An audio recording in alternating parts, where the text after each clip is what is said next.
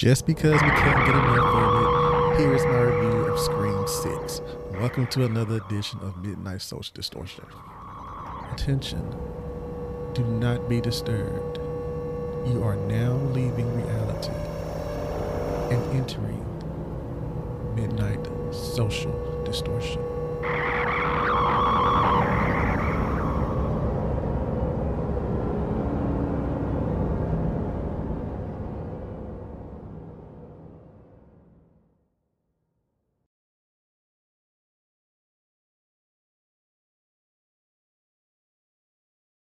And welcome back, everyone, to another episode of Midnight Social Distortion. My name is Marco Estes, and this is where my gay horror blurredom collides. I want to say thank you for all those that reached out from last week's episode, or rather the last episode that dealt with my brother. I appreciate the love and the condolences, and just the good vibes that people sent to me about it, because it was very hard to do. I kept postponing it because I felt like that's one of the things in my life that I was, prolonging getting to, because it was a confirmation that this is not a nightmare that I'm going to wake up from, and that, life is like, my brother's no longer here. I have yet to make any progress on trying to write in the journal that I set aside to, talk to him with. So it's getting there, but I am taking the what's the word I'm looking for? I'm taking the lead on I'm not taking the lead. I'm following the lead of his wife, who is enjoying, life, because that's what he wanted us to do. So I'm about to get back in the swing of things. I'm working on a frame. I'm painting this frame to make it out to as a tribute to him. But I'm also thinking about doing a frame that is going to be Depeche Mode. It's gonna be like a shrine to Depeche Mode. I got the frame already bought. I just gotta figure out what colors I'm gonna use, and I'm trying to find out a way if I can get a picture of a Depeche Mode logo and have somebody put it onto a piece of wood, and I guess cut around the logo, and I'm going to paint the logo a certain color and add it into the frame as an abstract art type thing. Yes, I'm getting my creative juices back, and I'm so excited about that. So I think that has something to do with Darian, like, looking at me like, bruh, what are you doing? So you need to get back to creating. And so I'm taking that energy that I'm getting from the other realm and applying it to life. So, but while all that's been going on, there's been a lot of fuckery going on here in Tennessee. As everybody know about the drag ban that has been giving a stay of some sort, postponement by the, I don't know if it's a Tennessee Supreme Court. I should have looked it up, but I do know that the gist of it is that they're saying that the ban is pretty much, I think, they say overly broad, and that it doesn't necessitate, they haven't proven, pretty much, they have not proven a reason why the government should be severely involved in drag bans. Like, why should we monitor the drag culture and all this stuff? I mean, it's there's no need for that, and I'm glad they did that, because it makes Tennessee look very stupid, on top of the fact that we recently had this tragedy this past week with the 6 people that were killed in Nashville, and then all of a sudden all of the politicians in Tennessee are like, we're not trying to make this political, but you're trying to make personal lives of people who have nothing to do with, harming kids at all political. So yeah, I'm from Tennessee, as y'all know, and I'm still here. But if I could have a portal to open up that would ask me if I wanted to go anywhere else in the world, I would jump in there, motherfucker, with the quickness. Not just out of Tennessee, but just off this planet, because it's getting ridiculous. And as I'm recording this, April Fool's Day has ended. I'm so happy, because I hate April Fool's Day, and Black Twitter threads which is an IG page that I follow, pretty much summed it up with one of the tweets that came from Twitter, from Black Twitter. Is that, there's no, I'm just putting it out there, there's no reason to celebrate April Fool's Day because everything that happens to us in reality is a joke. And so I've always hated April Fool's Day. I partook in it when I was younger, but then, when it came to like people playing with folks' emotions when it comes to news sources and whatnot, because nobody pays attention to the date and they get in their feelings when they come across something and say, well, it said it on this, it said it on this, not looking at the fact that it's April Fool's Day and they should not take that seriously. So I try to avoid all types of news when it comes to April Fool's Day. And I, pray everybody else does, but some people are just so gullible. And to backtrack to why I hate April Fool's Day, some people kind of take, current events and try to use them as jokes, and I'm not for that. So yeah, Tennessee is in a hellhole right now. I'm not apologizing for anything that they're doing because that's them. I'm living my, you know, own life, and I'm just here to tell them they need to, do better. It's kind of like what James Baldwin says about America. Like, I can love my country but still be severely critical of it, and I can somewhat say that about Tennessee outside of,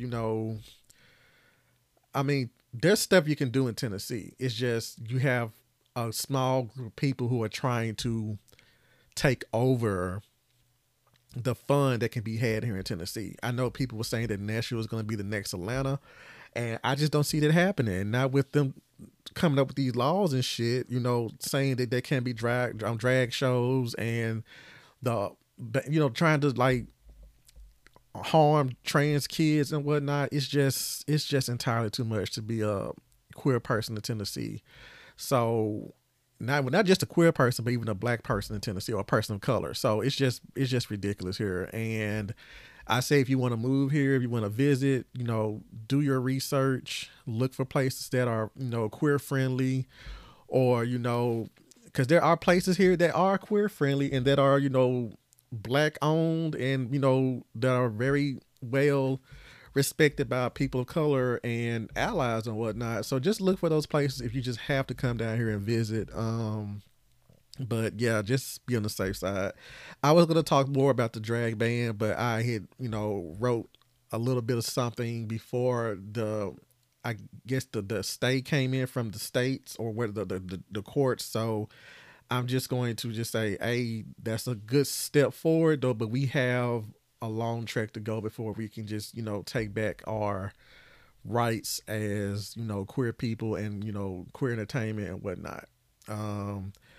Yeah, I'm gonna leave it at that for right now because I don't want to get into a full on diatribe about that. I'm gonna say that for another episode that I can devote an entire, you know, hour to or whatnot. Because today we're talking about Scream 6, but before we get into Scream 6, I wanted to mention a few other things that have been popping up lately. Basically, some of the news that came out, this was before April Fool's Day, thank God. Jordan Peele's next film hits Christmas 2024. Christmas Day, as a matter of fact, if I can recall correctly.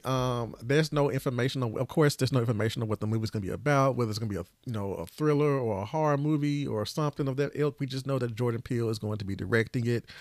There is another Monkey Paw Productions picture coming out around this same time period, but it's going to be, I think that's been labeled a horror film, but it's going to be directed by somebody else. There's still no information about what that film is going to be about, so there's some good news there.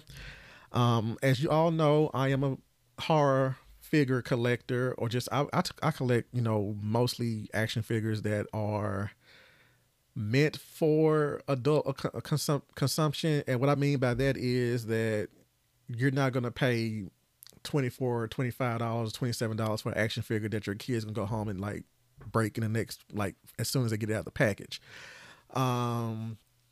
So I collect like Marvel stuff, DC stuff, but from certain vendors, or like, Hasbro has a Marvel Legends line that I collect only through them. I also collect DC Multiverse through McFarlane Toys. And I also collect a lot of NECA figures because that's what started it. And NECA is like the premier place for horror action figures, even though some of them can be very fragile.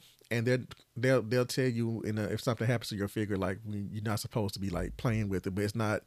We're not playing with them. We're just trying to pose them so we can take pictures. So, but with that being said, they finally announced the Bride of Frankenstein action figure that's going to probably be coming out either this summer or later in the fall.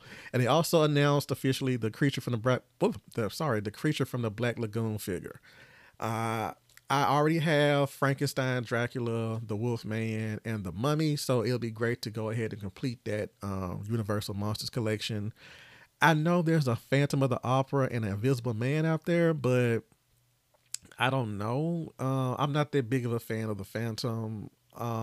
As far as the Invisible Man, it's just nothing that with that figure that's like reaching out to me to actually need. I wanted the Frankenstein figure. I wanted the Frankenstein monsters figure. Excuse me. I wanted the Mummy. I wanted the Wolfman. I wanted Dracula, and I wanted the Bride and the Creature.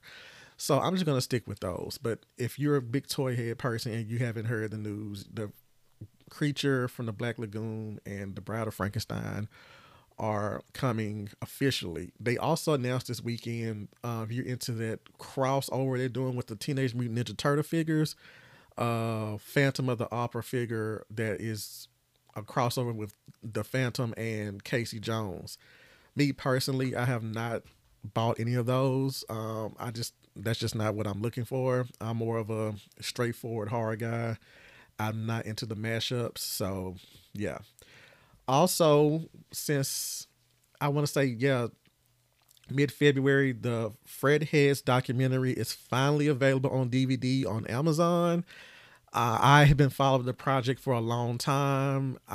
They were working on this pre-COVID. I mean, they put some years into this project, and I think COVID kind of put a dent in their momentum because I think they were getting ready to release it probably like in 2021 maybe, and then COVID just fucked up everything. So I'm just here to tell everybody that it's available on Amazon. It's only a DVD. There's no 4K version of it or a Blu-ray version of it as of yet. I wanted to have one of the producers of it, Anthony Brownlee, come on and talk about it once I get a chance to watch it. Unfortunately, I got my copy around the same time that we were having my brother's funeral, and I just haven't had the urge to just jump into a documentary of any type. So hopefully I get to watch that pretty soon. And finally, there have been positive reviews of Evil Dead Rises. Um, I tried to avoid some of the reviews. I was just looking at the headlines because I don't want to get spoiled.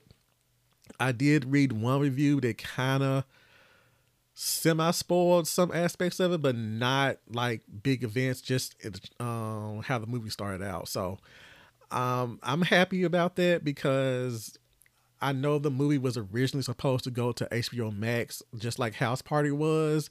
And I know a lot of people did not care for House Party. So I was worried that the House Party remake, rather. And so I was worried that it was of the same production that, it was nothing wrong with the production of House Party. It was just, it wasn't needed. That was a remake that could have been another movie of some sort because, unless they gave us a House Party reunion movie with the original cast members, and that would have been fine. But instead, they gave us a whole reboot, and I'm kind of upset that it didn't do as well as it did because I actually do love one of the actors that plays in it, Tossin Cole. I saw him in Doctor Who. That's the first time I saw him. He was a companion with the 13th Doctor, and which means he's British, and y'all know I have a thing about British men. So yeah, I just hate that that was a project that he took on, and so but there's more stuff out there, bruh. Yeah, so I'm happy that the Evil Dead Rises movie. I keep saying Evil Dead Rises. It's Evil Dead Rise. I'm happy that the Evil Dead Rise movie is doing good with those who've seen it at South by Southwest and other places.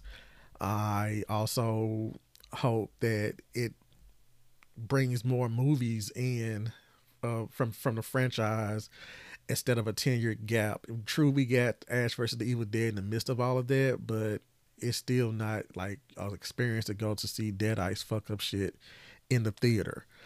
So yeah, there's that, and I think that's enough pre-ish before we get into Scream 6. So I'm gonna take a quick break, and I'll be right back. And we are back. And like I said, like I promised, this episode is going to focus on Scream 6, the latest in the Scream franchise that was released March 10th. But y'all know my black ass from the theater on March 9th. I was not playing. So when the tickets went on sale, I think because everything that had happened, in my personal life, I completely forgot that I bought tickets for a 3D showing of Scream 6. I got to the theater at 5 o'clock that day. Only thing I was looking for was my poster. You got an exclusive poster, and it was the Scream 6 fan event.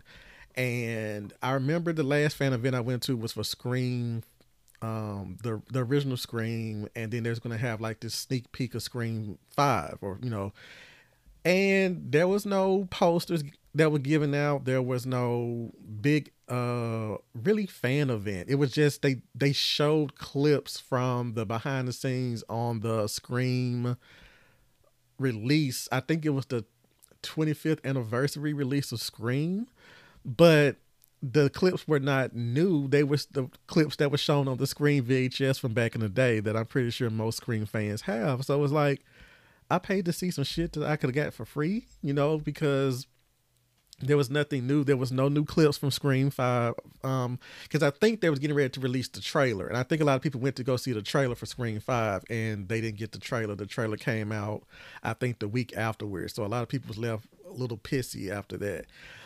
But this time I went and got my tickets. I got my poster, and the guy handed me a pair of 3D glasses that I was like, what's these for? And he was like, it's a 3D event.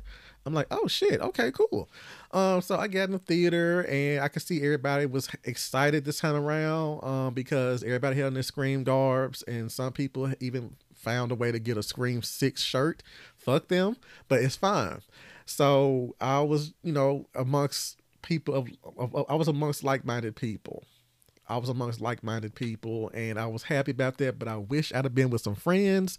As you probably have seen by now or have heard, the Scream Kings, which consists of me, Taymon Kane, Bobby Torres, and Michael Brown. We did 2 episodes about Scream 6. One was a show that was talking about what we wanted to see from the movie and whatnot. And then after the movie was released, we did a post show about us, talking about the storyline, the characters, our reactions, and where the franchise can go after that.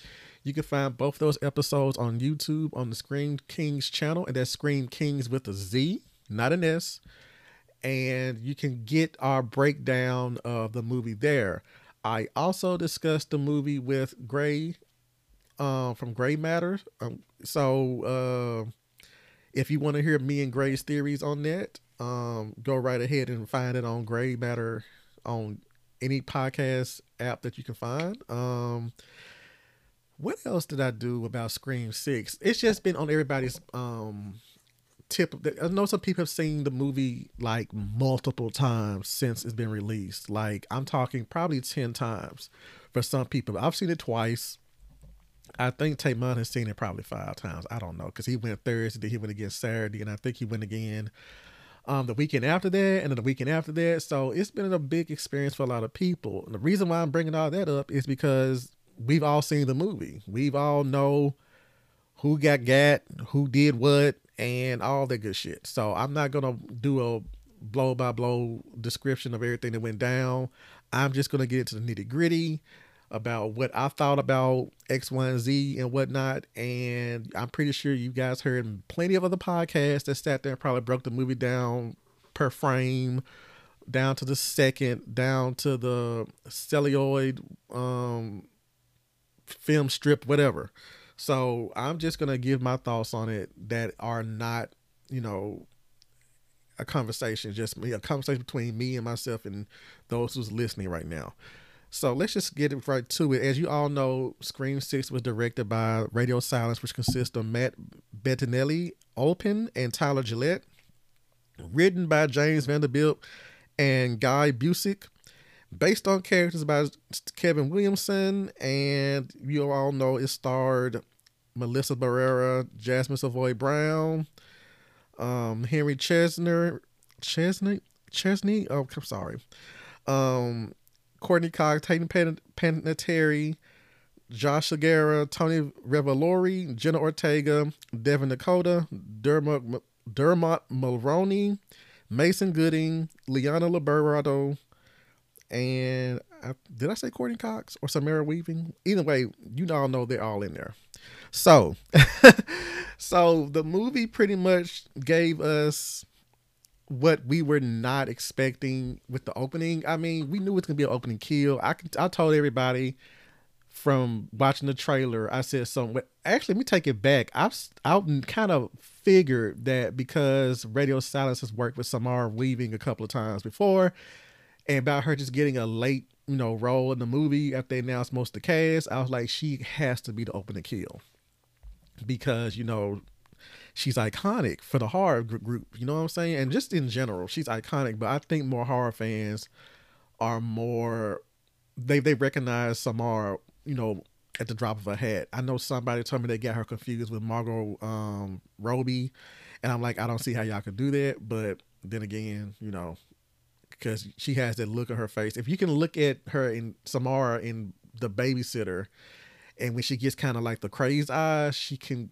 kind of sum up. She can not sum up, but she can kind of like drum up a little bit of Margot Robbie's Harley Quinn. They could be twin sisters at that point. But outside of that, and outside of those roles, totally different people.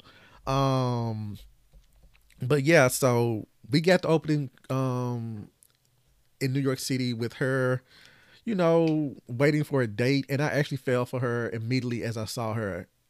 Granted, I had on the 3D glasses. And when the movie came on, I was like, I'm not seeing any 3D because I didn't know if the movie was actually shot in 3D or if it's just an add-on during post-production.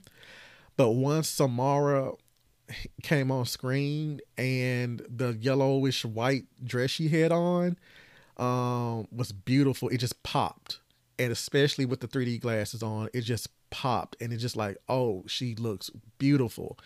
And then all of a sudden, the phone call started. And even though you knew it was Ghostface, it was just the fact that, she's just nervous about being on a first date. And I'm like, I'm already like there with her, like in a new city. And you're trying to figure out, like, you're supposed to be meeting somebody and you kind of get a little nervous about, like, how is this day going to go? Is it's about to be a disaster? Am I wasting my time? All the shit that you go through when you're getting ready to go on a first date with somebody. So I fell for her immediately. And so when she gets out to the alleyway and then, shit happens, it's kind of like, damn, but it wasn't Casey Becker-ish. I mean, it was a great opening for a movie set in the biggest city in the world, almost like, with New York City. And I was here for it, but I felt like it could have played out a little bit longer. Again, if you want to hear how Taymon and Michael and even Bobby said how they wanted the opening to be, you can I think Graven mentioned something similar. Just go listen to those podcasts and watch those episodes because I don't want to run through that here. I don't want them to explain it. I want you to go see those so they can explain it even better because I think it would have been a great homage not only to Scream 2's opening but just, well, I would say it's an homage because New York City might bite my damn neck off, but it just could play into the whole atmosphere of Halloween in New York City and the chaos that can go down during the time period. I've never been in New York City during Halloween. I've never been in New York City period, so whatever. But the big shock of that whole entire scene came when Ghostface unmasked himself and it ended up being Tony I cannot pronounce this man's last name, Revolori, who plays Jason. And I'm like, whoa. Because the whole entire theater was like, oh my god, like is he a ghost face? Is this for real? Is this on the set of a new movie or something? And so when he walks off and he bumps into Tara and a group of her friends, it was just like we've never seen anything like this. This is a great opening because you did not know where this was going to go. You did not know if he's going to go back to his dorm room or end up at the party and then the movie's gonna just take off like that. Like we have a ghost face that's unmasked.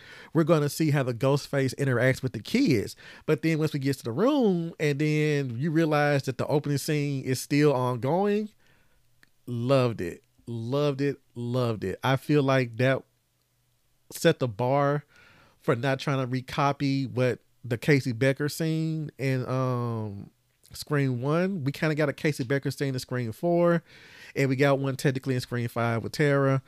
I kind of like how Scream 2 and Scream 3 kind of like subverted expectations. You just knew that the opening kid was going to be somebody of some type of caliber, you know. But when you got to Scream 4, it was just like, oh. And then we got to Scream 5, we got Tara. And the only surprising thing about that is that despite the brutality she went through in that, she survived. So they're constantly raising the bar. And I kind of put this opening up there with Scream, the first 3 Screams. So maybe behind Scream 2, but only because of the unmasking of 2 active Ghostface killers and the reveal that there's a lot more going on here and that nobody is on sync. The Ghostface are clearly not in sync with each other. So there's that. Okay, so then we get into the movie. We get into catching up with our characters from the last movie. We see that, you know, the high school kids are integrated in college. Sam is out here, you know, trying to look after Tara. Tara's not feeling it.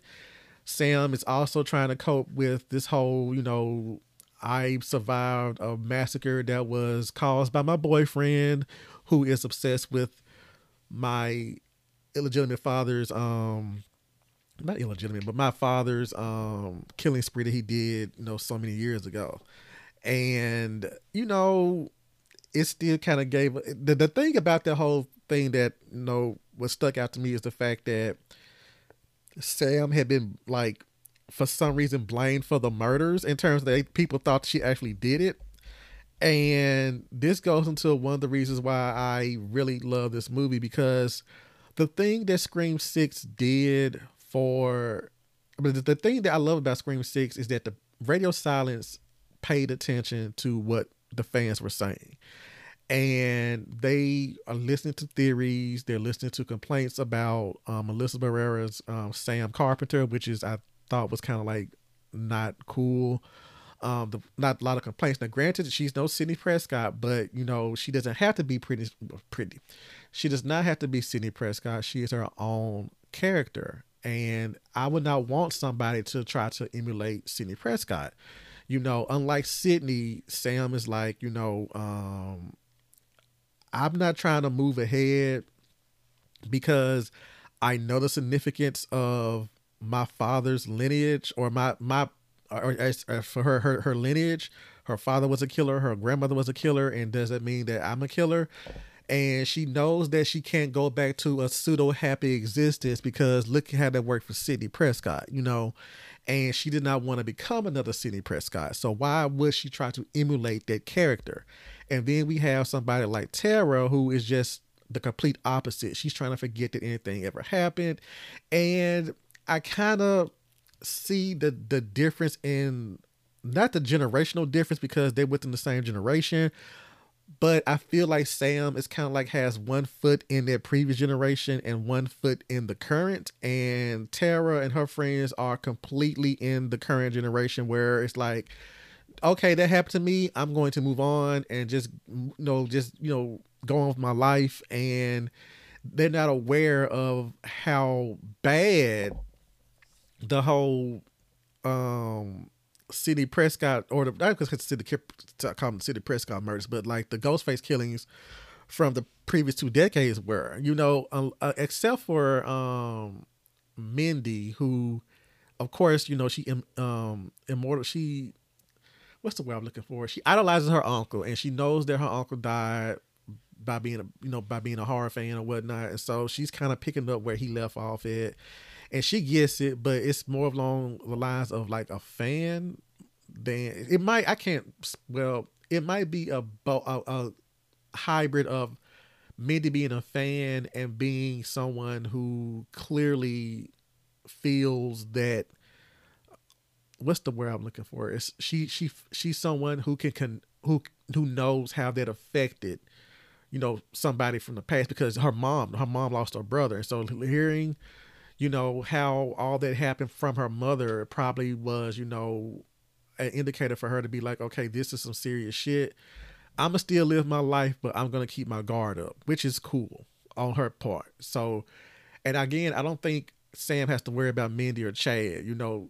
I think Mindy has Chad locked, in terms like, yo, we're gonna live our lives, but be cognizant of who our uncle was and how we're connected to all that shit. Now we're a part of the Woodsboro Survivors Club. You know what I'm saying? And we have to keep our guard up at all times. But Tara is just like, I'm not having any part of that. Yes, I survived the recent Woodsboro killings, but I'm not going to sit here and let that rule my life. And on this standpoint, I can see that, but at the same time, you have to face reality for what it is. This isn't pre 2000 or whatever, because it was kind of hard unless you was just completely immersed in true crime stuff back in the day, or not even just true crime shows, but just like those salacious shows like Inside Edition, Current Affair and stuff like that. Then you would probably be aware of who Sidney Prescott was and whatnot. Maybe a magazine or two probably did a spot on her. But now you're in the internet era, you're in the social media era, where every move you make, somebody's like, you're that girl. You're the one who was in Woodsboro when all this shit happened. How so I don't get how she felt that she could just like turn the page on it and just like not think that she had to revisit it. But in the midst of all this, they do meet new people. You have Mindy's girlfriend, Anika, who I immediately fell in love with. I love that girl. Then you had, what's that boy name? Ethan Landry? Yeah, Ethan. Who was Chad's roommate. And he just looked so out of place there. He just looked so out of place in their friend group. And I get on why that means in a few minutes. Then you had Quinn, who is the daughter of a police detective, and whose name is actually Wayne. And Sam has a little boy toy named Danny. Who stays across the way from her. And she's keeping her relationship with him on the low because I guess she just probably just the less people in my life that everybody knows about, I don't want him to get too close to my friends and family in the event that he might be a fucking killer, because it's always the boyfriends, what Dewey told her. So she's kind of like, like, hey, you just a boo thing for right now, but you're gonna be close to me. I'm not gonna sit there and have you give any of my friends and my sister's numbers, blah blah blah. You just gonna stay your ass over there, and I call you when I want a booty call, something like this. So in the midst of all of this, like I said, as we all know, the murders went down, shit's done popped off, and we get the great bodega scene in its entirety.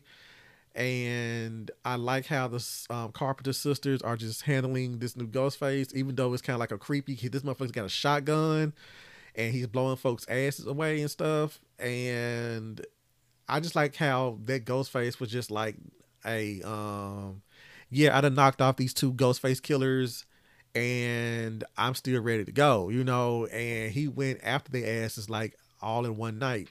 And now, but let me back it up a little bit to talk about the scenario that Sam has found herself in. When I kind of started on it, but kind of like drifted away from it. The whole idea, the social media theory or the Reddit theory or whatever you want to call those other sites, because I'm not on Reddit. I don't like Reddit. But the fact that people were really trying to say that she killed all those people in Willsboro the previous year, and that she framed um, Richie and Amber, which doesn't make any sense to me whatsoever. And I don't know if Radio Silence was trying to say, this is toxic fan culture, because this entire movie was, I mean, I feel like this whole trilogy is about toxic fan culture, because if there's another movie or two, whatever, the new movies are all about toxic fan culture and how vitriol it can get with these people. The reason why I say this is because despite logic and forensics proving that Amber and Richie were the ones who were the killers, why the fuck would you sit there and say not Amber, but Sam did all this shit and framed Richie and Amber? Now, granted, they could have said that Sam was the ringleader and she just let them take the fall for it, but there's forensics all over the place that shows you that, this was not the case. I mean, but that doesn't fly on anybody's radar when it comes to reality. Especially people who have this urge to just hate somebody, and the scene where the girl threw the soda on Sam, and then when the shit got played back online, it was like as if Sam attacked her. And that's just how toxic motherfuckers are. It's just, you throw a punch and then the person who you hits you back. Oh, I cannot believe you just did that. When did this start? When did this idea of I'm going to sit here and say what the fuck I want to say to you come in here in your personal space, which can be your Instagram page, your Twitter feed, or your Facebook post, and just sit here and say some real off the wall shit, and then when that person turns around and digs in your ass, you become a victim? That is asinine to me. That is so fucking wild that you would actually sit there and that people are actually out here thinking this way. Like, what the fuck is wrong with folks? You know what I'm saying? And so I'm glad they conveyed that. And it's funny because there's certain people out there, but when this movie was being made, that were doing the exact same thing. It was like you would sit there and make a post about something. I've talked about it on here before. You would sit there and make a post about something, how you felt about something, and somebody would come back at you either in your DMs or on your page and tell you how you made them feel like shit because you posted something that you didn't that they didn't like, or they felt that that you were attacking them. Like that was a personal attack towards me. It is like, y'all, what is wrong with y'all? Like, are y'all okay? And it's just, it's scary. It's scary. And a lot of people were saying that they felt that Scream 6 was stupid and that it wasn't scary. No, you have to differentiate the fear of like blood and guts and chase scenes and shit like that. And because I mean, if you've been through so many horror movies, if you're a horror fan, I'm not saying that as a horror fan that certain horror should not scare you. I'm just saying that Scream is, not saying it's not scary, but it should not be about like how ghastly this can be. I'm just saying that take away the reality of the situation in terms of like when it comes to the commentary that they're talking about, because you don't know who's gonna pop off next. That's to me the scariest aspect of Scream, is that it talks about stuff that is actually happening, just coding it with slashers and Ghostface and funny quips from the new hip cast and all this stuff. But when you sit there and you strip all this stuff away, that's fucking scary that somebody is in that mind frame to be like, I'm going to victimize, I'm going to become a victim, but I'm going to torture you, and the first time that you retaliate, I'm going to go into victim mode. That is not cool, and it's scary because that's just the society that we're living in right now.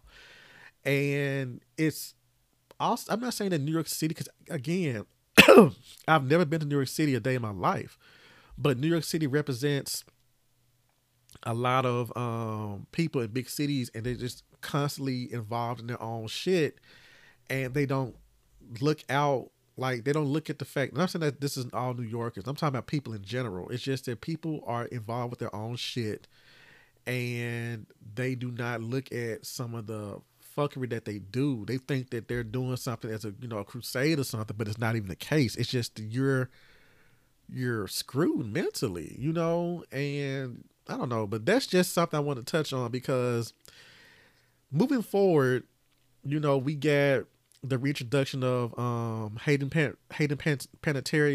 I can't never pronounce the girl's name. Hayden Panettiere's Kirby. And I know a lot of people was like, what did she bring to the movie? And I felt like she brought a lot because one, she was supposed to come back in Scream 5, but they thought that it was took away from the main story. Because let's face it, if she'd have came back in Scream 5, it'd have like, okay, so you survived. How? This, and that. And you're trying to focus on this new group of people. And then, or rather establish them as they interact with the core OGs, which is, Sydney, Gail, and Dewey. And then, it's only that those three was enough. Those three were enough. And the way that they were inserted into the overall story made sense. I feel like it was executed well, and I feel like this is a better way of them bringing Hayden back or Kirby back because she's grown and she has knowledge of the situation. And I felt like because we don't have Dewey, we don't have Gail's in New York City, so it makes sense for her to be there, trying to cover everything. But in terms of somebody coming in that is aware of the shit that happened previously, it kind of reminds me of Dewey coming back, Dewey going to Windsor College to check in on Sydney and Randy, and I feel like Hayden Panettiere, even though she didn't interact with the new group of kids in the last movie, her coming back on an FBI authority, made sense because I feel like at this point in time, the Ghostface killings should be on the radar of FBI anyway. Because this is just, it's kind of like a domestic terrorist attack if you think about it. You have these murders that pop up every so often, and it's like, why? What's going on now? What's the motive now? All this shit. And so I feel like Kirby's presence there as an FBI agent made sense. I know a lot of people didn't like her being there. They didn't like her hair, Tavon. But I felt like her presence was great. Even though she didn't dominate the movie, she was just that holdover there to just be like, okay, I know what y'all going through, and I'm going to provide as much assistance as needed. But as the movie went down, shit popped off. One of my favorite, what's not my favorite? My favorite kill was the actually opening kill. The most upsetting kill was Anika's because even though she was gutted technically and she still was standing strong, her falling off that ladder was just heart wrenching after she sat there and said, "Baby, I don't want to die." I mean, nobody wants to die. I'm just saying that the fact that she voiced that and she really meant it, and the fact that Ghostface was like, you know what? I'm not finna sit here do all this struggling. I'm not finna sit here go on this ladder. I'm just gonna shake this motherfucker and just throw your ass over. And that was just so ruthless. Seeing that she was already hurt, like he had already done enough damage as it was. It was just heartbreaking. And also, one thing about this scene that upset me was the fact that Sam could have let the girls go first, Mindy and Anika, or Annika, how you pronounce her name, because she could have at least fought back Ghostface if he'd came into the room. She already had boarded the room up and stuff like that for him not to be able to get in. I think if Mindy had helped her with the bed and got the bed over there, then Mindy should have went first and then had Anika right behind her, and then Sam could have quickly got across the ladder, and then yeah. And Gray on his podcast and Bobby, Tamon, and Mike on Scream Kings both brought up something that it just didn't dawn on me because I just But they were saying like, where did Danny get? Why would Danny need a fucking ladder that damn tall in New York City in an apartment like that? And I'm like, who's there to say he's not an artist of some sort? You know, he just used the ladder to go do. You know, some people just, people have weird shit in their apartments in New York City, like kayaks and shit. You know, so I don't know. I don't know. It just felt, it was just funny to me. But with all this going on, I was going to say also that the switcheroo with the, well, I'm just going to jump to the end. The reveal of the killers was amazing. At the same time, I was like, when Quinn, because everybody pretty much sussed out Ethan was the killer. Why they didn't whip his ass beforehand, is beyond me though. But I kind of felt that with the trailer, that seeing that shrine to all the Ghostface killers was just like, how in the fucking hell did somebody get access to all this all this evidence? That's all it was. That was just a room of evidence. That was an evidence room for the Ghostface killings. And I mean, they still had blood on some of the knives and stuff like that, the clothes, it was just like somebody of some type of police authority had to have had access to that. Now in the movie, Kirby was like, police do shitty shit to make money on the side. And I said, yeah, that's true. I mean, I've read stuff where, I've seen true crime shows and read stuff where cops, some piece of evidence got out or something like that. But the reason why I say all that is because I said either Kirby is a part of this or it's somebody who is in the, either one, in the law enforcement field, or two, they had a connection to somebody in the law enforcement field that could give them the work. So the only two people that was involved in law enforcement was Kirby and Detective Bailey. So I was like, but why would Detective Bailey have to, why would he do that? Then you get to the movie theater and realize that Detective Bailey and Quinn are father and daughter. And then Quinn mentioned something about when they lost her brother a couple of years ago. I'm like, a year or so ago.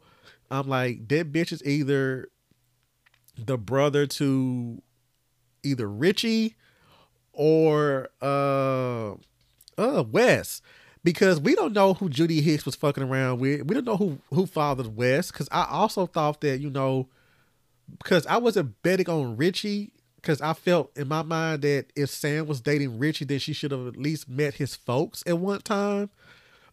So unless Richie could have lied, but of course he probably lied, to keep the ruse up, whatnot. But it just would have been odd for her not to have met his folks on some caliber. So they probably met. She probably met Richie's mom. I don't know if Richie's mom is even still alive.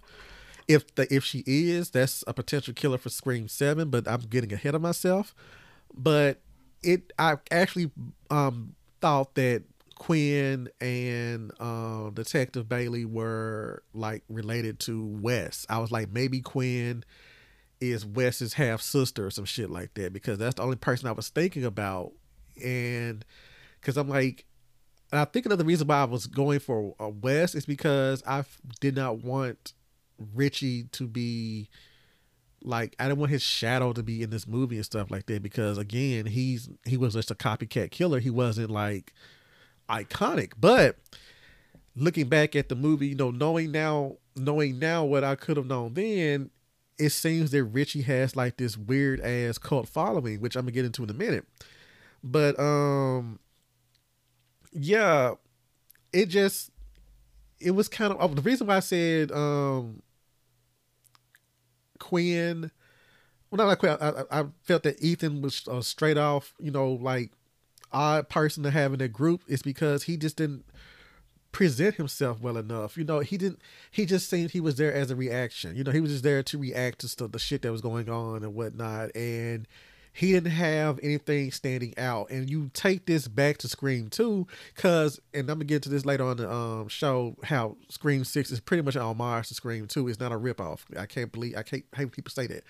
But you have somebody like Mickey in Scream 2 who is, he's kind of like a reactionary person, but he still had a personality that, he was present. If that makes more sense, he was present with all the shit that was going on in the scenes that he was in. It wasn't like he was just there like, oh God, I can't believe this is happening. He was just like, oh, blah blah blah blah blah blah blah.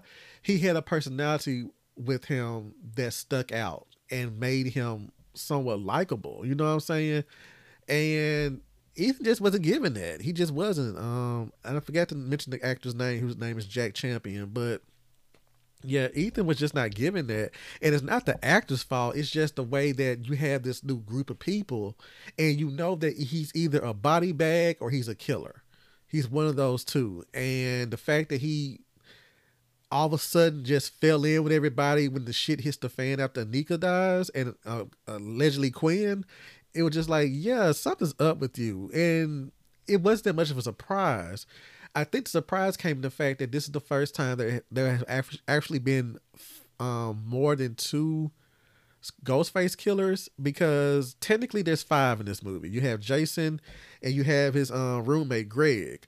So that's it. But then you had Quinn. You have Quinn, Detective Bailey, and Ethan.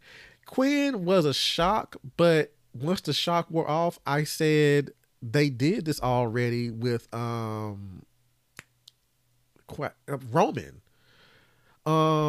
And that's a whole nother episode about the complete, not erasure, but the complete, like, oh no, I hate when I get on here and the words just go away from me, but the complete ignoring of Roman is what I'm just gonna leave it at that. Because I know Kirby said something about like he was the only, Ghostface killer that do a killing spree on his own. Like, he had, she like whipped the dude. I'm like, y'all really hate Scream 3.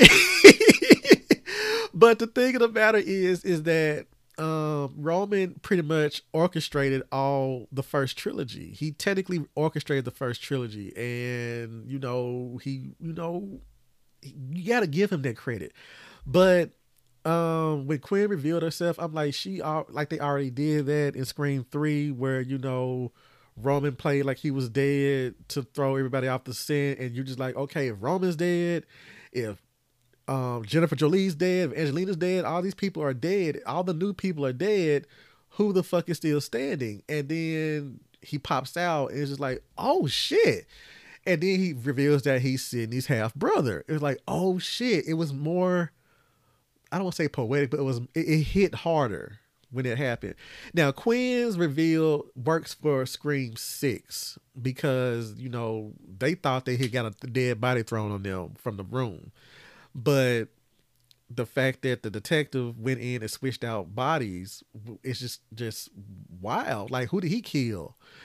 You know what I'm saying? Like, whose body is in the morgue that was originally Quinn's body? Like, that's a dangling thread that is not really on anybody's mind, but it sure stayed on mine.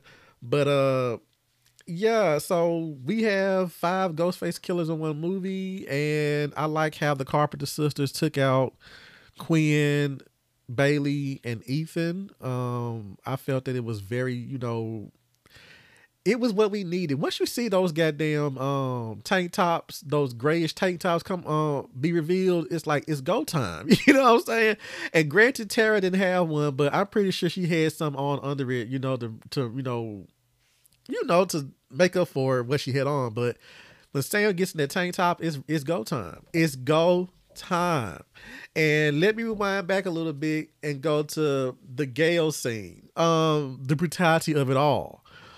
Gail coming in and doing her thing was amazing. I kind of felt that her popping in during the news conference, not news conference, but the girls leaving the police station was kind of cartoonish a little bit.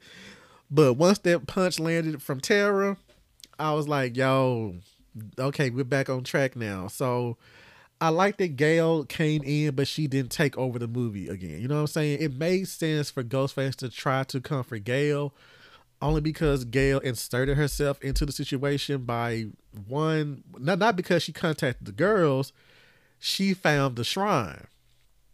And like Bailey said, he wasn't expecting for Gail to do all of that. So he was like, I gotta knock this bitch out, you know? So he had, you know, I think that was Quinn who went after Gail. But if not Quinn, it had to be Quinn because,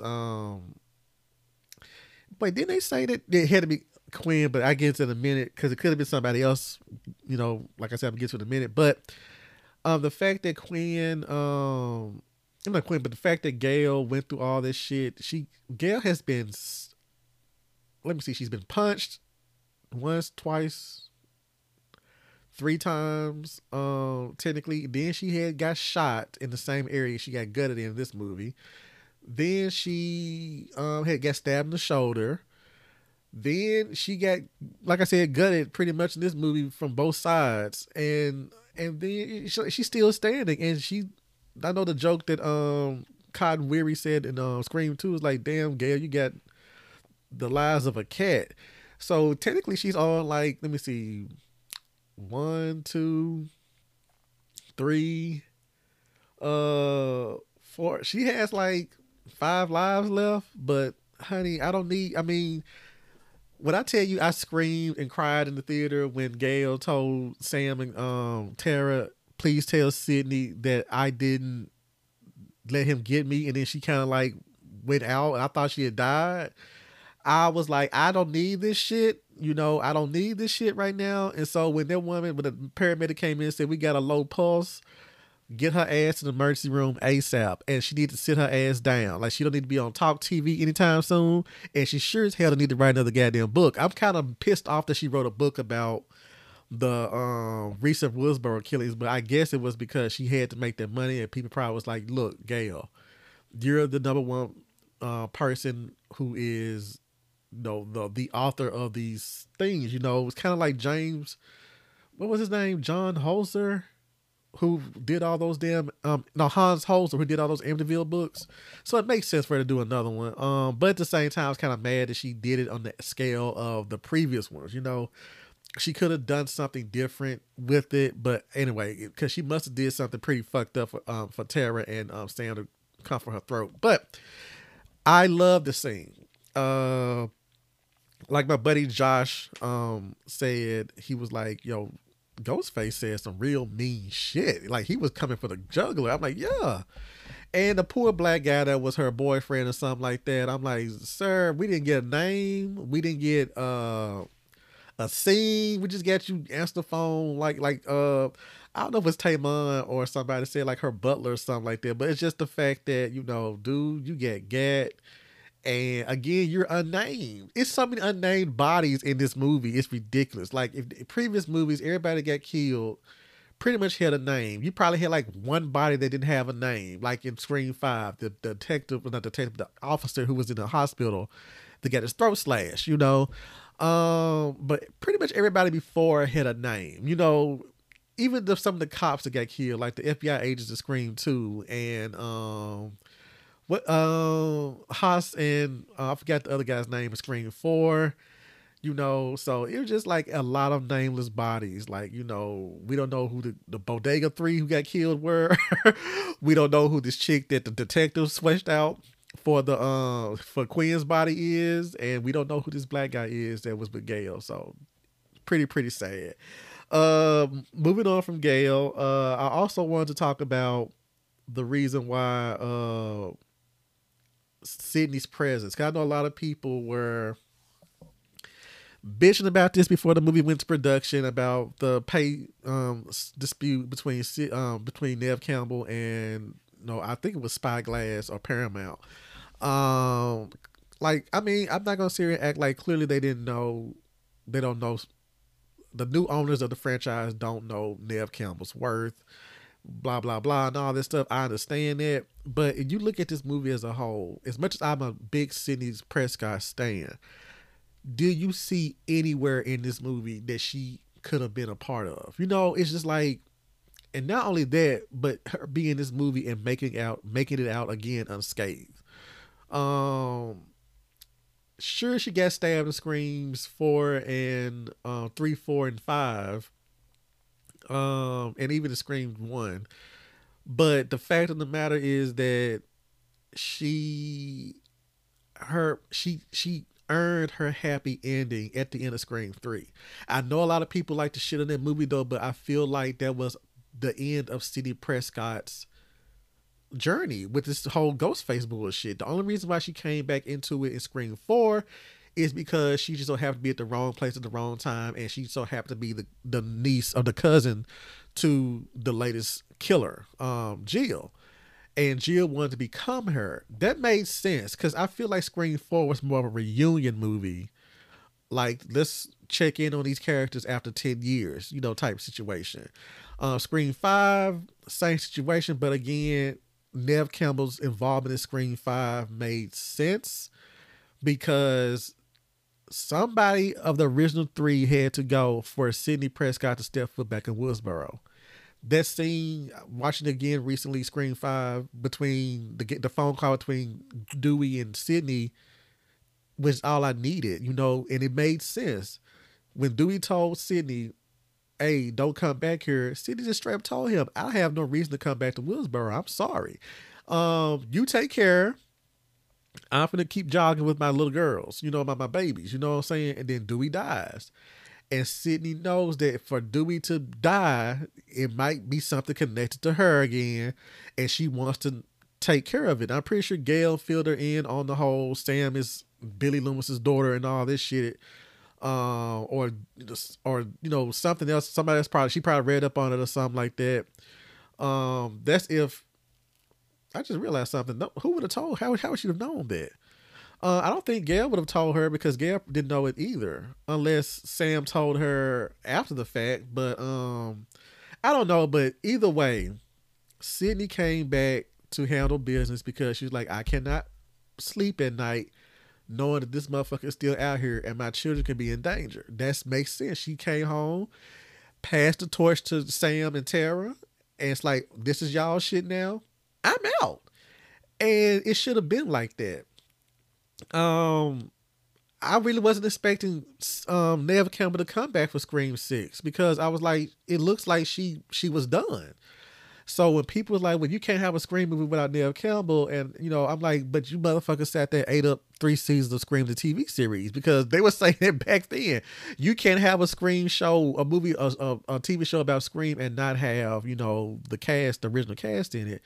True enough, they changed the story around, and I don't think it even was set in the same universe as the movie series. But the fact of the matter is that it was Scream.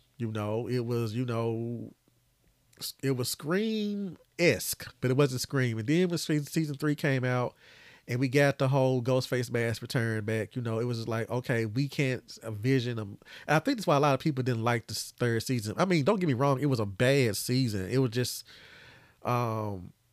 it was, I don't know. I'm not going to sit there and defend it, but yeah, I think a lot of people were just off put by the fact that she wasn't going to be in the movie.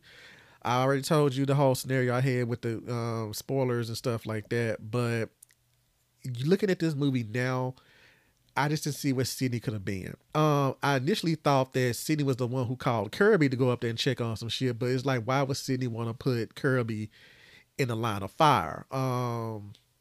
Then Gail was like, Sidney gives her gives her best, and this, and that, and she's to earn her happy ending, so she's not coming, which made sense. Sidney was like, hey, that's not about me no more. That's something to deal with Sam. Now, granted, Sidney could be like a mentor of some sort, but again, where was she? If you bring in Sidney Prescott, it takes away from the new characters. It's kind of like, what show is that? It's a lot of show like like we got these sequel shows on. If you have, for instance, Gossip Girl, I know it got canceled, but still, they brought in Georgina Sparks because Georgina Sparks is messy. She's there to fuck up shit, and plus they brought in Georgina Sparks to fuck with the person who was Gossip Girl. And Georgina, I don't think was, because I didn't finish season 2, she was not in the midst of all the teen shit. That was her thing. But what I'm trying to say is, if they'd have brought back Blair, Serena, Dan, all of them back, it would have took away from the new cast like that. So you have to utilize your OGs where they're needed and don't oversaturate your legacy characters to the point where nobody cares about the new blood. You know what I'm saying? So, and that's even the same thing about the new people that was put in this movie, like the Anikas, the Queens, the Ethans. We got to know a little bit about them, but not as much because we're still building the core four. And this whole what's the way I'm looking for? This whole like mysterious ghost face cult and whatnot. So Sydney was not needed. If they want to bring in Sydney for the final Scream movie, which is implausible because I think that there's going to be Scream movies forever.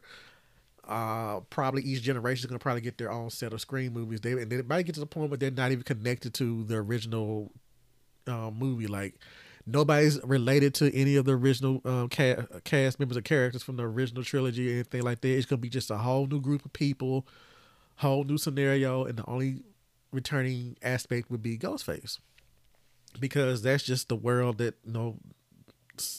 people are crazy. That's what Scream is saying. Like society is crazy, and this is how they're taking it out on everybody else. I know I mentioned on Scream Kings, I was wondering who called Kirby, and I told you a few minutes ago that I felt that Kirby, like City, probably called Kirby, but not even that. I just felt that it was odd for Kirby to have this weird.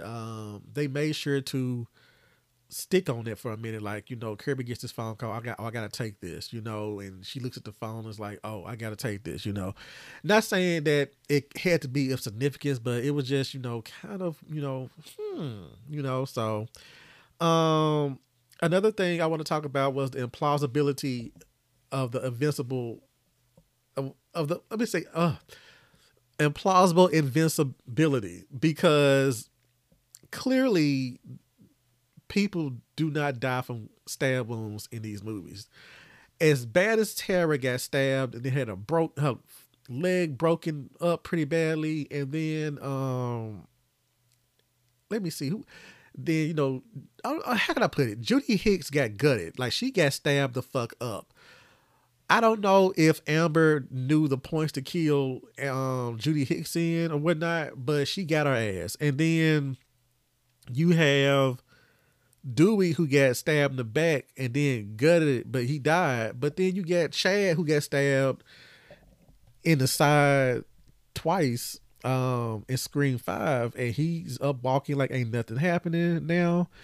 Then he gets stabbed the fuck up in this movie, and he still is up, walking around. Gail's getting stabbed, but she's like not like, they're not going for a headshot, or they try to go for a headshot, but they're basically what I'm trying to say is that do not try to go out and stab somebody and be like, okay, well, I can stab this bitch and make sure she don't, to get her off of me or something like that. Or somebody pissed me off, I'm just going to stab their ass. Not saying that people, I don't know. Some of y'all out there might be crazy enough to do some shit like that. But you will die from a stab wound in the places that they actually had the stab wounds that the survivors of the what I'm trying to say is that Chad should have been dead.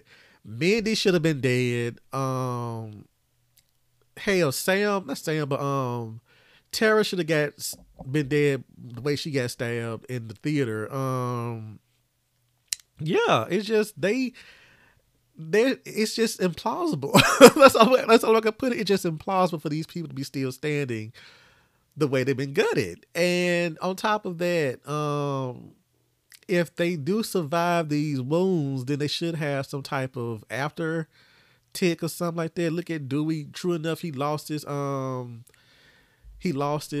what you call it, limp in Scream 4. But I feel that he limped to Scream 3, he limped to Scream 5.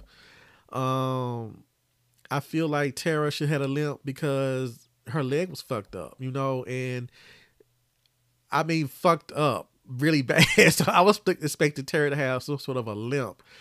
Let some of these wounds show themselves in these characters. Let them feel like they're vulnerable. That way we can be like, okay, because if Gail comes back in Scream 7 and she's still walking around strutting high heels like ain't shit happened to her, I'm gonna be like, y'all, stop.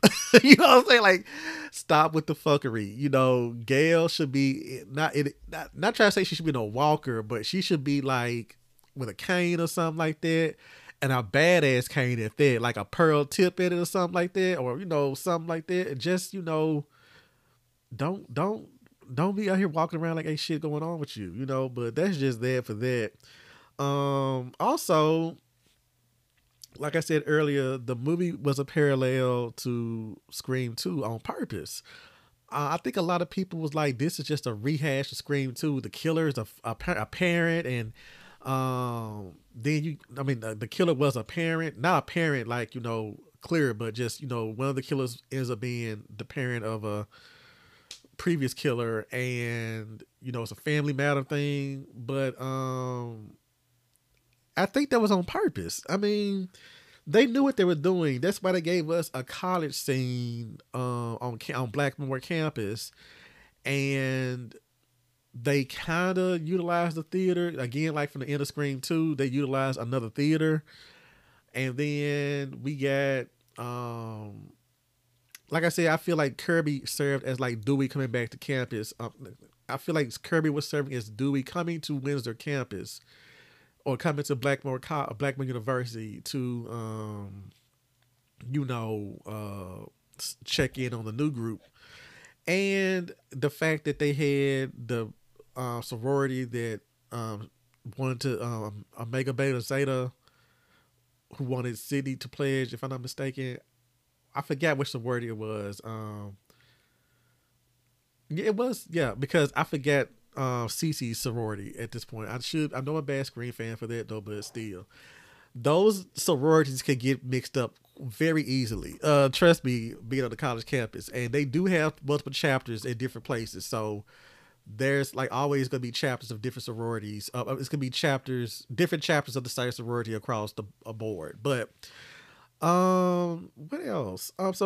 That's pretty much my thoughts of the movie. Like I said, the one thing that I took away from the movie was that, again, this is another take on toxic and vitriolic fandom, a vitriolic fandom, so because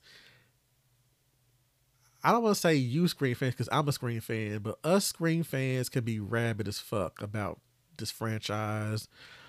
And I've seen the ugly side of that, and not just in the Scream franchise, but in other like realms of fandom, like Star Wars, and even like the Marvel movies now, and the DC movies are just, it's when you have a fandom like that tends to like get to the point where they want to just hurt somebody or just ruin everybody else's enjoyment of what we all love. It is very sad. It's scary. It makes you not want to like the thing that you like. I mean, I had to dip out of Star Trek back in the day before they brought us, Discovery and everything, because people did not like, certain aspects of Voyager. I'm just, for those who are aware of Star Trek shows, like they didn't like Voyager. Some people didn't like Enterprise. And they voiced their opinion. And I'm not saying that you can't voice your opinion. I'm just saying that you have to not attack those who think differently than you. Granted, some people can sit there and say, well, Mark, you come from people who think differently than you. Usually it's all in jest. You know what I'm saying? It's like, okay, you didn't like Scream 3.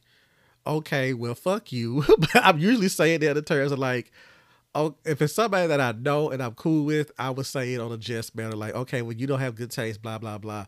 If it's somebody I don't know, if I go on Twitter or Instagram or Facebook or any of those social media sites and be like, I see somebody just had this long diatribe about Scream 3 is the most horrendous thing ever in the franchise, I'm going to keep scrolling. I'm not going to sit there and engage. If I do engage, or if I do see somebody else talk about it, or if it stays in my mind, I might make a post about it on my own personal stuff.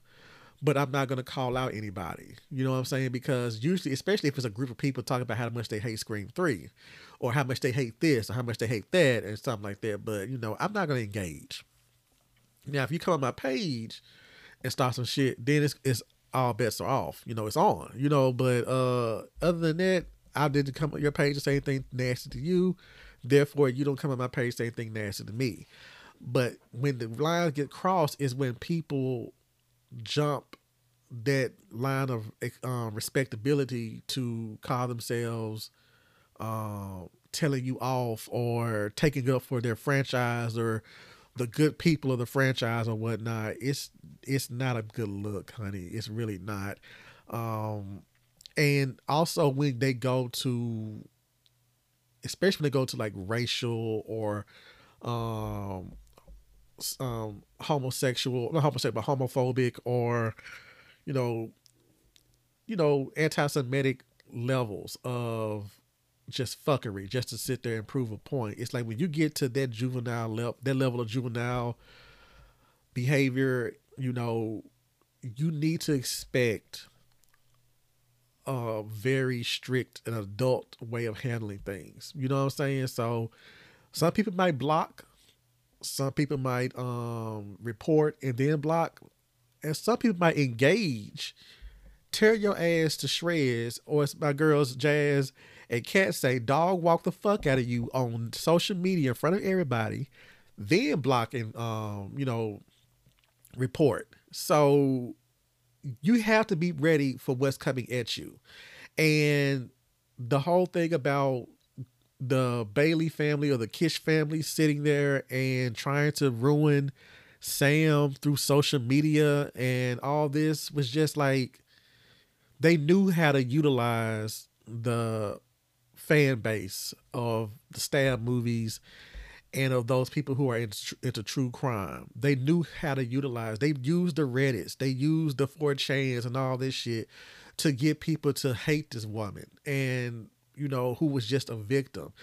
Grant and now Sidney Prescott was living in this. I feel like if Sidney Prescott was living in, if the shit that happened in '96 happened now, she would be going through the exact same thing because it just seems that people they don't want to cheer or help the victim. They want to be the victim, if that makes any sense. So leaving off on that and going into my prediction for Scream 7, I'm just going to read them off, and I have 6 predictions. One, which is I've said in Scream Kings, and I also said on Gray Matter, I'm going to say it again here. Tara is Sam's anchor to sanity and her trigger to becoming a killer, because Sam got giddy when she was stabbing Bailey. She seemed like she was at home. And she had the same giddiness when she was fucking up Richie. And I feel that Sam is, I don't know if she might be a Dexter in terms of like she gets thrills off of killing serial killers or those who try to attack her family. But as far as her going out and just killing some random, I don't know. However, I believe that Tara is her constant, if you will, who, if anything happens to Tara in the next Scream movie or, whatever, that's going to be the cut from reality that Sam is going to need for her to become like completely dark, so, or go on the side of her, her family lineage, because she still is getting visions from Billy Loomis. And so it's just a matter of time. Plus, she did walk out the theater with that Ghostface mask, which is evidence. And she eventually left it there at the crime scene, but only because Tara called her back to reality, So it's just, or somebody else could have picked up that mask after the credits rolled and then walked off with it and, did their thing, which leads me to my next prediction or theory. Danny Brackett is in on this shit. Like, they gave us a rehash of Roman and from Scream 4, from Scream 3. Who's to say they won't do a thing from Scream the TV series where you think that like they call the survivors of Scream the TV series the Lakesboro, the Lakewood Six or whatever. Was it Lakesboro or Lakewood or something like that? The Lakewood Six or the Lakewood Five, and then come to find out that one of the Lakewood Five was actually part of the killings in the original in the first season. So who to say Danny is not in on it? I felt that he they said he was close to Gail in terms of like he stayed close to Gail, which doesn't make any sense because if he stayed close to Gail, then that means that um what's her name? Sam and Tara stayed close to Gail too. So I probably got that dialogue mixed up and whatnot, but I know they said that somebody stayed close to Gail, which made sense for her to be closer to the attack as it happened. And it had to have been Danny because he was the only one who was not with them when while they was at the reconnaissance trying to trap Ghostface at the park, which is another parallel to Scream 2. You know, them trying to trace Ghostface's call, and running around trying to figure out who's on the cell phone that's talking to Gail and Randy at the time. So great parallel there, great homage. But yeah, I think Danny's in on it. Um, I would be surprised if he's not. But I guess they're trying not to go with the boyfriend angle again. But who's to sit there and say that again they try to subvert expectations by like they did in Scream 5. They said they're not gonna go with the boyfriend situation again, but they did, and it kind of threw a lot of people off, kinda. But anyway, next I have no OGs unless they die and or cove the franchise off with a nice blow, with a nice bow. So as much as I love City Prescott, if she comes back, I don't want her to die. But if she died, I would just accept it but it would be a hard acceptance given the fact that I felt like she got her happy ending and she should not be involved in shit again. Like I survived, let me see, 1, 2, 3, 4, 5, 6, 7 Ghostface. Oh, 8. No, 9 Ghostface. I survived 9 Ghostface for me to be taken out by some, random motherfucker. You know what I'm saying? So I don't think that. I just feel like she should stay away and maybe give sending a video or a FaceTime call to the girls or something like that, and that'd be her goodbye. Um, Although I would love to see her and Mark with the girls at least, but maybe as a like again like a FaceTime call or something like that, but not in the what you call it, in the line of danger.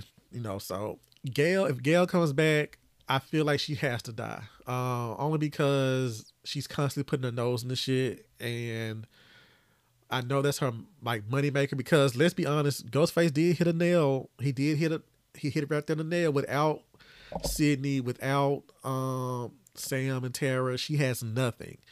And I feel like because she lost her everything when Dewey died, because there was no closure there, really.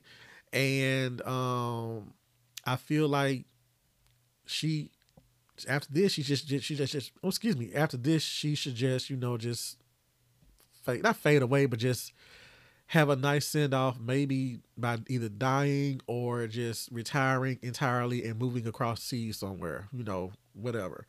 But I don't. And Kirby, if she comes back, I would be upset if she died, but I would also feel like if she did come back, that her role should be, enhanced slightly, given, just a bit. But outside of Tara, Gail and Kirby, Tara, Sam, and just say the core four of the latest Willsboro murder killings survivors, Gail and Kirby. That's what between them. That's 6. I don't need all 6 of them back, unless we get the core 4. But I believe some of the core 4 has to go too. I don't want it to be either. I don't want none of them to die, but I feel that if Tara has to go for Sam to cross over, that'll be okay. And I know a lot of people hate Chad and Minnie for some reason, and I don't want to. I mean, I know a lot of people don't realize that the core 4 are all people of color or minorities. They have Tara and Sam who are Latina, and you have Mindy and Chad who are half black, and we have Mindy who is LGBT. She's a queer character. So it's like I know a lot of people, especially white folks, don't like the fact that they're surviving. I know some black people. Don't get me wrong. Some black people don't like the fact they're surviving too. But I feel that radio silence, they're damned if they do, if they don't. So if any of those end up dying, then it's gonna be a bunch of bullshit after it. Or if they survive, it's gonna be a bunch of bullshit. So who knows? So like I said, I just don't want a lot of OGs standing at the end of this, series. So I don't care where it takes place. I know a lot of people said it'd be great if they took it overseas. Given that the reception of the movie taking place in Scream. People said that by Scream 6 taking place in New York City, that it was a big boost for the franchise, and that it should take place somewhere else. I don't care. I know it'd be kind of weird for them to go back to Woodsboro, but it's kind of like you can do something else besides Woodsboro, but it's like I don't know. So I don't know. I don't care where it goes. It would make sense if it ended in Woodsboro, but I feel like the citizens of Woodsboro got to the point now where they're like, yeah, we're good. We had enough carnage. We've had, let me see, 1, 2, 3 killing sprees there, so they're good. So they can be like, we're not waiting for that. So I don't care where it's at. Speaking of people being on it, could the Meeks twins be on it? Like, could Mindy and Chad be in on the murders? Um, Reason why I present this is because when they all went to the same university, or rather, like Chad, Mindy, and Tara all went to the same university. Sam came to look after Tara. Me personally, if I was Chad or Mindy, I would have steered clear from any type of, like, if let's just say like this, if Tara went west, I'd have went east. If Tara went south, I'd have went north. You know what I'm saying? Only because we know that wherever Tara goes, Sam's gonna follow. So it seems like the what's the process of just plausible. It makes sense for if there's still a Ghostface killer out there that has it out for Tara and Sam, that they would go elsewhere. You know what I'm saying? And on top of that, I just don't see, like, I would have saw at least Mindy going to Windsor College to sit there and finish off Randy's education there, if that makes any sense. To sit there and be where her uncle died and stuff like that, because she idolized her uncle so much, it would have made sense for her to go to Windsor, and maybe Chad go somewhere else, or maybe somewhere closer to his sister, but not at Windsor.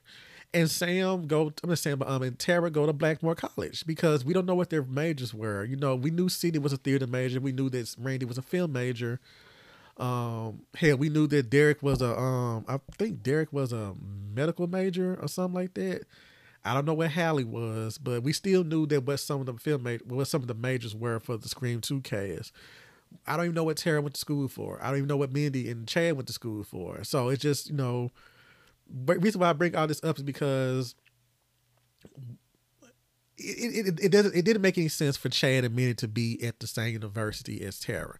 Granted, they wanted all of them at the same place. I understand that. That's the only way that they can get them in one location and for shit to pop off. But again, you would think that they would want to fuck up the expectations of those who are still out there to get them. So I know that's just the plausibility on my end. So I can't help but to think that Mindy and Chad are in on it. That would be a big twist, and would lead me into my final prediction for Scream 7, or just theory for Scream 7. The Kish Cabal. And that's not a joke. That's not a play on words, but it's just, I believe that there is a cabal of people of Richie Kitcher, whatever his name is, fans out there who, like Jason said at the beginning of Scream 6, trying to finish Richie's movie or his new French or his new trilogy or whatnot. And again, this leads back to these Reddit forums and stuff like that. I believe that there's like a Reddit forum of of Stab fans who are next in line Ghostface killers. So if one falls, the next one is called or something like that. Because Kirby said she was trailing these guys from uh Atlanta. They came out of Atlanta. Jason and Greg, they came out of Atlanta, and now they're up here in New York City. And so who's to sit there and say that Kirby doesn't have like a lead on all of these Ghostface killers in waiting? And the only reason why Kirby came is because shit, my two suspects are now dead. Who's in on it? Clearly, this is they're not in on this together. So who is this? This is somebody off my radar. So that's another reason why I felt that Kirby, it made sense for it to be there, because somebody needs to keep up with the Ghostface killers and stuff like that because they keep popping up. So who's to say that Mindy, Chad, and Danny are not a part of this cabal? Because yes, Mindy is Randy's niece, but who's to say that she's not a rabid Stab fan? You know what I'm saying? Like she, her uncle died because this shit true enough, but who's to say that she wasn't like upset with the most recent outing? I think it was Stab 8 or 7. And they want to make their own Stab film, and she could probably be like, "Oh, well, I'm a relative of Randy Meeks. Would it be messed up if we could sit there and have like a new Stab movie with me and my brother in it, and we can carry on this whole new trilogy and something like that?" And then who's to sit there and say that she might not end up being the survivor? Like, they could make their own Stab movie and have Mindy and Chad be like the new Dewey, Gale, and Sydney. You know what I'm saying? So, who's to sit there and say that's not the case? Or they could sit there and just do something that's totally different. Because another thing about fandom is that what one person think is good for the franchise, somebody else might not.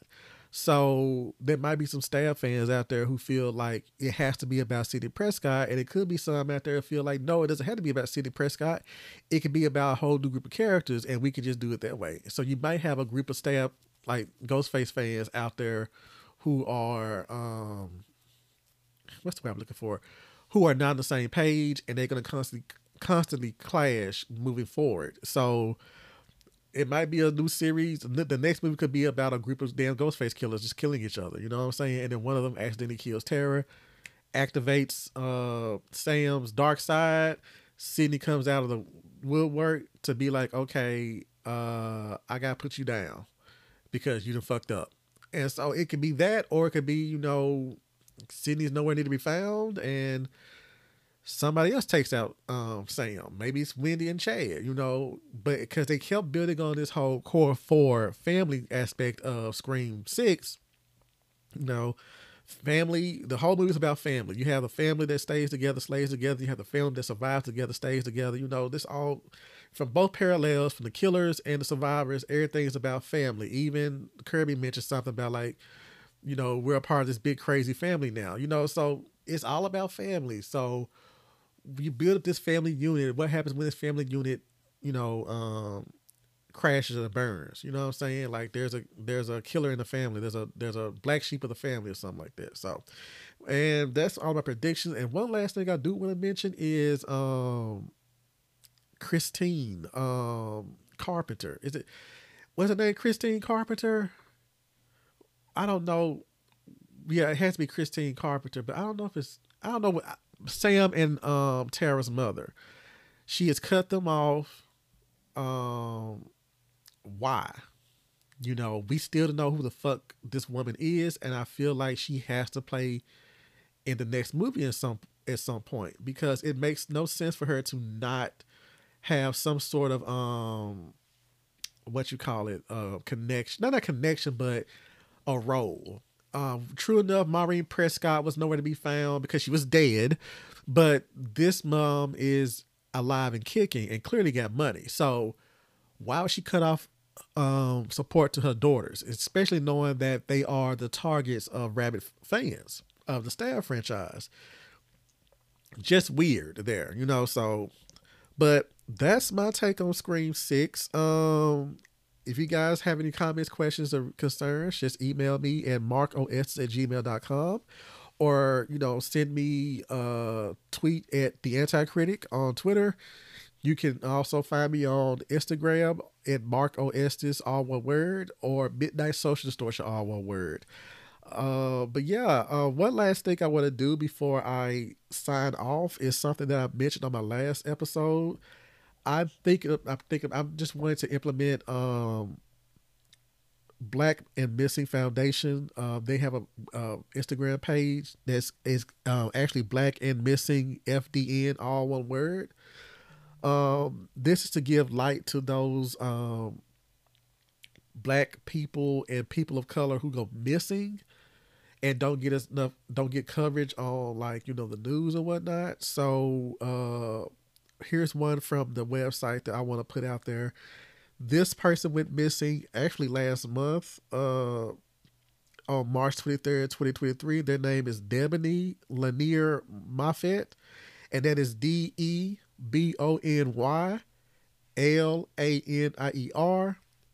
M MAFFETT. And their age is 27. They're missing from Arlington, Texas. They are male. Their race is black. Their complexion is medium. Their height is 5'11". Their weight is 200 pounds. Their hair color is black. Their hair length is medium, and their eye color is brown. And the picture I'm looking at right now, it looks like they have like a mini fro, not a fro, but like a fro of some sort. But and if you have any if you have any information on this person, please contact the Arlington Police Department at 817-459-5700, or BAMFI at 877-97BAMFI. And the location that the person was last seen was on March 23rd, 2023, around 6 a.m., leaving his job at 7-Eleven, which was located at 700 West I-20 Frontage Road.